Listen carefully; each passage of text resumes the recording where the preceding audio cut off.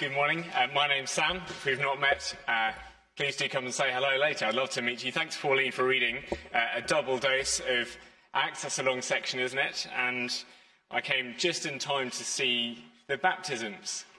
What a wonderful joy that is to see God's kingdom grow. And no doubt you already have given thanks for that. These words in Acts are about the resurrection. They're huge, they're wonderful and incredible. So I think we're going to need to ask for God's help as I open them and as we listen this morning. Please join me as I pray. Our Father God, we thank you for your word here in Acts, the truth of the risen Lord Jesus and his work in your people. And might these words be a comfort to us, a challenge, a stir, a rebuke. And might we grow in our conviction and our love of him this morning. We ask this through his name and by his Spirit. Amen. Well, let me say up front that our aim this morning is that we will have grown in our confidence that Jesus is alive today, that he's directing his church and indeed growing his kingdom. Why does this matter? Well, if you're living the Christian life authentically, sooner or later you will have conversations with unbelievers in which you're asked to defend the case that Jesus is alive. And you and I, from time to time, are plagued with doubts, aren't we? We need to grow in our conviction to defend the case to ourselves.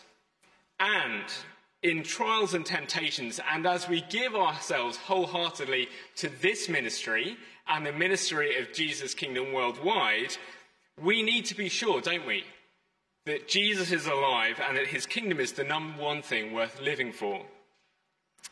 And so as we come to this part of Acts, you might have noticed that it's full of trial scenes, legal language.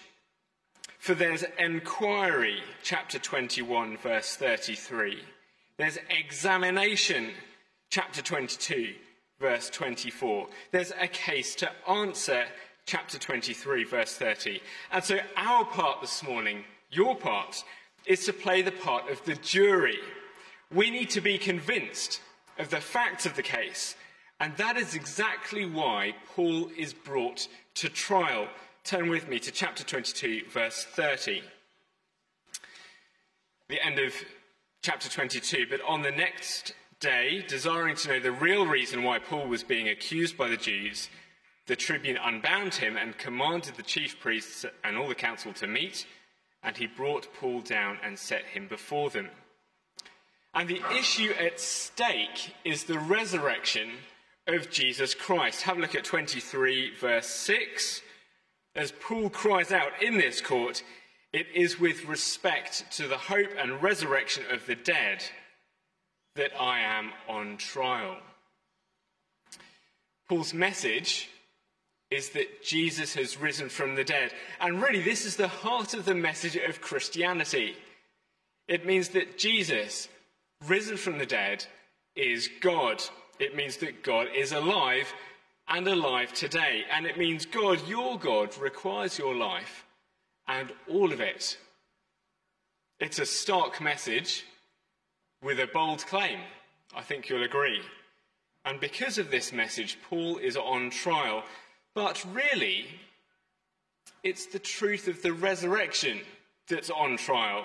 And so the question that matters is the question we'll be answering, is Jesus alive? Is he ruling now and directing his church and growing his kingdom today? And that's not a trivial question, is it? I feel the weight of explaining the Bible this morning as the stakes couldn't be higher. Heaven or hell, life and eternal life. This is beyond the pay grade, even of the Supreme Court. Is Jesus alive? Is he ruling and reigning? Is he directing his church and growing his kingdom today? And because the stakes are high, we need to be convinced. So let me set the scene again. You'll have read these 2.5 chapters in Acts. The scene is Jerusalem. The court is Jerusalem. And though this was once King David's city, when it comes to defending the gospel, there is certainly no home advantage. For Jerusalem had turned into the most hardened, hostile place to God, to Jesus, and his people. Listen to Jesus' words in Matthew 23, verse 37. "O Jerusalem, Jerusalem, the city that kills its prophets and stones those sent to it." Consider what happened to Jesus in Jerusalem. The crowd shouted, "Away with him, crucify him, crucify him." The Jewish high priests, the leaders, the Romans held a mock trial. He was beaten, scourged, and nailed to a cross. And the parallels between Jesus and Paul are astonishing, aren't they? The same arena, the same opponents, crowd, Jews, Romans. In many ways, it's like a gladiatorial battle, and Paul is being thrown to the lions. Here in Jerusalem, Paul's in the lion's jaws. Paul preaches the resurrection, but is Jesus alive? Is he ruling and reigning? Is he ruling and reigning here in Jerusalem? This hardened, this most hardened, most hostile of all places. Of course, if he is alive, if Jesus is ruling and reigning in Jerusalem, the most hardened and hostile of places, then he's alive and reigning everywhere. But that is a big if. And so our question this morning for the jury: is Jesus growing his kingdom even in the jaws of Jerusalem? Well, let me present evidence for you, the jury. Number one, let's consider a test case. Let's consider just one man. Can Jesus reign over just one man, a Jerusalem man? Point number one, Jesus is growing his kingdom in his people. And come to chapter 22, the beginning. Well, we'll have a test case. Let's examine one man, a Jerusalem man. Is Jesus alive? If so, can he reign over one man? Well, let's meet a man. Verse 3, a Jew, born in Tarsus, but raised in Jerusalem, educated in Jerusalem, a graduate of Gamaliel's top law school, a double first in zeal. He's a Jerusalem man through and through. Is Jesus alive? Does he reign over this one man, this test case? Come to verse 7. Paul, or Saul as he was then, falls to the ground. This man is confronted by the risen Lord Jesus. He calls him Lord. He's later baptized, verse 16, and commissioned as a missionary to the nations, verse 21. Is Jesus alive? Is he directing his church? The test case says yes. But this isn't any ordinary person, is it? This is Paul, the hardest of people. Just look who's transformed, in his own words. So zealous is he, verse 19, that in one synagogue after another he imprisoned and beat those who believed in Jesus. And when the blood of Stephen, Jesus' witness, was being shed, Paul himself was standing by and approving of those who killed him. Friends, the evidence before us in this one test case is that Jesus is alive and reigning, directing his church, growing his church, directing his people in Jerusalem, the hardest of places, and in Paul, the hardest of people. And of course, if Jesus is alive and reigning in the hardest of places and in the hardest of people, then of course there's nowhere and no one that Jesus does not reign over. Nothing can stop him directing his church and growing his kingdom. And I think we ought to pause here and just note three things. First, no one is too sinful. No one is too hardened. No one is too hostile to be forgiven and to come under Jesus' loving rule. Isn't that great news? Perhaps you've turned up this morning. It's great that you're here. Perhaps it was an effort, though, for you to come this morning. You're aware of sin. Perhaps you think everyone else is so godly. They've got it all together, and I'm the only one here. Have you ever felt like that? I know I have. You're aware of your sin. But just look. This hostile, hardened man, Paul, no one is too hostile, too hardened, too far gone to come under Jesus' loving rule. And the resurrection and the power of Jesus can soften even the most hard hearts. Are you trapped in a relationship in which sin just keeps reappearing its ugly head again and again and again? the message of the risen King Jesus is cause for real hope, real transformation, isn't it? Just look at Paul. Second, what does this mean? It gives us courage, doesn't it, to keep persevering, to share the gospel of the risen Jesus. If Paul can be saved, then all can be saved. You might have a hardened brother, sister, mum, aunt, cousin, that hostile person at work, that neighbour. Well, keep praying and keep telling. It's not a futile exercise. Jesus is king. He rules and reigns. And third, no one can stop Jesus from directing his church and growing his kingdom, so it's foolish and futile to try. Perhaps you're there, holding back, refusing to repent of some sin. Perhaps you're not a Christian yet. We'll love it that you're here. Can you see Jesus rules and he reigns? Come under his lordship even today. Nothing can stop him from ruling and reigning and saving. So Jesus is alive, reigning in the hardest of places over the hardest of people, but are there limits? Is there any boundary that Jesus cannot cross? Is there anything that can stop him directing his church and growing his kingdom? Well, evidence for the jury number 2, let me put to you, that Jesus is growing his kingdom even through his people. I read the website of a church this week, and they boasted that they were an open church, by which they meant that they said that there were other ways to heaven. They denied the uniqueness of Jesus. They denied the sufficiency of his death for sins. They denied the Bible was his word. Now, we expect that of the world, don't we? But this was the church. My heart sank. My heart has sunk too when I've heard of ministers who've disqualified themselves from ministry through serious sin. But the problems of the church are not only out there, are they? This week I've been in COVID ISO, and the squeeze has exposed my sin, my bitterness, my hardness of heart. And looking around, no offence, but the church doesn't look too impressive today either, does it? Is Jesus alive today? Can we still trust Jesus when the church looks weak, is weak, feels weak? We'll come to 21, verse 17, the beginning of the passage that we had read, and we read optimistically, don't we? When Luke writes, when we had come to Jerusalem, this eyewitness who's seen all that had happened, when we had come to Jerusalem, the brothers received us gladly. On the following day, Paul went in with us to James, and all the elders were present. After greeting them, he related one by one the things God had done among the Gentiles through his ministry. And we only need to flick back in our Bibles to see the message of Acts, to see how God's gospel has gone out. One by one, people are converted. Church by church, churches have been planted. God has been raising up an extraordinary number of people through his ministry. And look at their response, verse 20.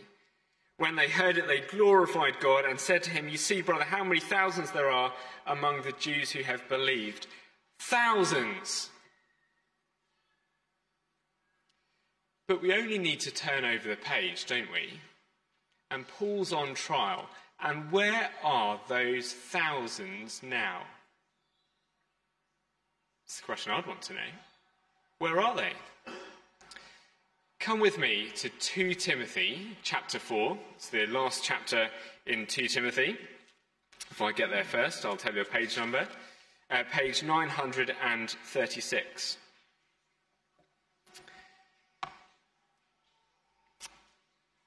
Paul here describes in 3 verses what it took Luke 3 chapters to write. 2 Timothy chapter 4, Paul reflecting on these verses, verse 16 says, "At my first defence," referring here to his period in Jerusalem, "at my first defence, no one stood by me."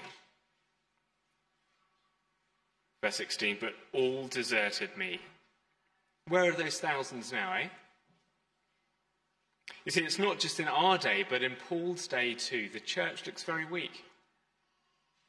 In most places it's not big, it's got sinners in both pulpit and pew. Is internal weakness a sign that Jesus' rule is not complete, not total, not comprehensive? No, not one bit. Not one bit. Rather, it shows that Jesus himself single-handedly is growing his church and growing his kingdom. For Paul goes on, verse 17, "But the Lord stood by me and strengthened me, so that through me the message might be fully proclaimed and all the Gentiles, that is, the nations, might hear it." You see, despite the internal weakness of the church, by which I mean the people, by which I mean us, by which I mean me, in weakness and fear, Jesus can still be trusted to grow his church, grow his kingdom. And what of, then, we've heard about internal weakness, what of external opposition? Well, here is evidence number 3 for you, the jury. What of external opposition? Can anything stop the Lord Jesus from saving? Well, if you're still in 2 Timothy chapter 4, read on with me. Verse 17, "But the Lord stood by me and strengthened me, so that through me the message might be fully proclaimed, and all the Gentiles might hear it. So I was rescued from the lion's mouth. The Lord will rescue me from every evil deed and bring me safely into his heavenly kingdom." Well, did you know that the average African male lion has 30 teeth and with a bite force of over 1,000 pounds per square inch is easily capable of tearing you limb from limb, crushing both your bones and your flesh? Did you know that? My sons would know that. They tell me that sort of thing. Well, that's how Paul describes his experience in Jerusalem. In the lion's mouth, the jaws of a lion. Yet Jesus is so in control that he can snatch victory from the evil one, even from the jaws of Jerusalem. Indeed, so in control is he that he even uses opposition as part of his plan to further and grow his kingdom even more. For as Paul was opposed by the Jews, the message went to the Gentiles. As Paul is opposed by the Romans, he's sent to the heart of the Roman Empire itself, preaching to emperors, to kings, to rulers, leaders, and from there, the centre of the empire, through all the world. Resistance to Jesus' message, to Jesus himself, is futile. So the case before you, the jury, is Jesus alive? Is he reigning anywhere, over anyone, through anything? Yes. Yes, he grew his kingdom in hostile Jerusalem. He can rule anywhere. Yes, he grew his kingdom through hostile Paul. He can rule and grow his kingdom through anyone. Yes, he grew his kingdom through internal and external threats. Yes, he's alive, reigns, and can grow his kingdom through anything. The case is rested. Jesus is alive, he rules and reigns, and so can be trusted to direct his church and grow his kingdom in all places, for all people, in all times. And here's why. As I rest the case this morning, here is why we can trust that. And it's our third point. It is that Jesus is growing his kingdom with his people. Jesus is alive today. The church will grow because the risen Jesus stands with his people. The risen Jesus stands with you. Come with me to chapter 23 and verse 10, the end of our reading. Back in Acts this time. Acts 23 and verse 10.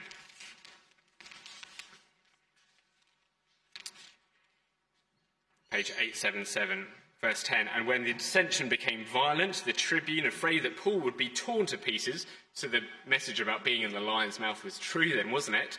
"Afraid that Paul would be torn to pieces by them, he commanded the soldiers to go down and take him away from among them by force and bring him back into the barracks." Verse 11, "The following night the Lord stood by him and said, 'Take courage, for as you have testified to the facts about me in Jerusalem, so you must testify also in Rome.' When it was day, the Jews made a plot and bound themselves by an oath neither to eat nor drink till they had killed Paul." When I first read that, I did wonder how long they kept up that oath. I mean, given that we know that Paul lived for at least another 2 years, I wonder who was the first to sneak out for a kosher burger and break their oath. Weren't you wondering that? But do you notice that verse 10, Paul's almost torn to pieces. They're going to kill him. Verse 12, oaths are made, the promise to go on hunger strike until they've killed Paul. But we read there, in between, verse 11, the risen Lord Jesus appears beside him, stood beside him, take courage. In the middle of the danger, Jesus is there with Paul, stands beside him, take courage. And again, we read, didn't we? Don't turn back, but 2 Timothy chapter 14, at my first offence, no one came to stand by me, all deserted me, but the Lord stood by me and strengthened me. When no one stood with Paul, Jesus stood with him. When Paul was alone, Jesus stood with him. When Paul was weak, Jesus strengthened him and ensured that he, the risen Lord Jesus, would continue to uphold Paul, growing his kingdom, growing his church through all things, even to Rome and to the nations. But might you be thinking, well, is this just an apostle kind of thing? You know, we can trust that that kind of thing happens to Paul. Does it happen to us? Is Jesus with us? Is Jesus with you? Is Jesus with me? Well, we've seen all this, haven't we, already in our reading that yes, he is. Chapter 22. Why don't we turn back there? Chapter 22. Sorry it's such a large reading. I didn't pick the series. I didn't pick the reading. We're jumping backwards and forwards. Chapter 22, though, verse 8. Paul's conversion, I fell to the ground and heard a voice saying to me, Saul, Saul, why are you persecuting me? And I answered, who are you, Lord? And he said to him, I am Jesus of Nazareth, whom you are persecuting. Well, at that point, who was Saul persecuting? Were this a kid's talk, I'd ask for a bit of audience participation. But because we don't sort of do that thing here, we're Sydney Anglicans. Who was Paul persecuting, though? Answer, the church. But who does Jesus say was being persecuted? Answer, himself. The point, when the church is persecuted, Jesus is persecuted. The point, when wherever the church is, Jesus is. You see, wherever the church is, Jesus stands with his church. Wherever you are, Jesus stands with you, because Jesus is always with you and at one with all his people. And because he's risen, he's alive and with us, with you today. Now, a question you might be asking is Jesus with me, or in what way is he with me? Can you expect to go tonight with your mug of cocoa or hot Milo or whatever it is and expect to see Jesus appear with you physically tonight? No, we know from Acts chapter 1 verse 9 that Jesus ascended and he is alive in heaven now. But John chapter 16 tells us, Jesus tells us in John 16, that it is to our advantage that Jesus goes away. For when he goes away, he can send the Holy Spirit to be with us, to be in his people and with his people, whoever you are, if you're a Christian, and wherever you are. It's to your advantage that Jesus is with us spiritually by the power of his Holy Spirit. And because of this, the risen Jesus can be with us always. So therefore, as we wind up, because Jesus is alive and is in control in all places, in all people, in all situations, there's something that all of us must do, isn't there? And that is give ourselves wholeheartedly to the risen Jesus. We can trust too, can't we, that Jesus is fully in control, growing his church, building his kingdom, ensuring that the proclamation of the gospel is being directed, and no one and no place and no thing can stop it. Of course, some things can't be true as well. And what can't be true is that we're free to ignore it. Perhaps you've got a friend, a neighbour, and they just say, it's not for me. Well, the message of the resurrection of Jesus is not a truth we can ignore, is it? You can't be half-hearted about that kind of thing. You can't be double-minded, a foot in two camps. If Jesus is alive and rules and reigns today, then he demands our 100% allegiance, doesn't he? You can't ignore Jesus. But finally, I know that many of us have given our full allegiance to the Lord Jesus, and this truth that Jesus is alive today is of great comfort, isn't it? It's only March, but I know that there are some here for whom already it's been a year of grief, and you long for Jesus to make all things right. For some here, the sweet hope of heaven is that sweet joy that will come after the end of a very long, hard road. And all of us need courage, don't we? That as we go from here and out into the world, that the message of the risen Lord Jesus is completely cast iron, guaranteed, and that Jesus is alive and rules and reigns with us, with you. Will you join me as I pray that we would have this conviction and this hope?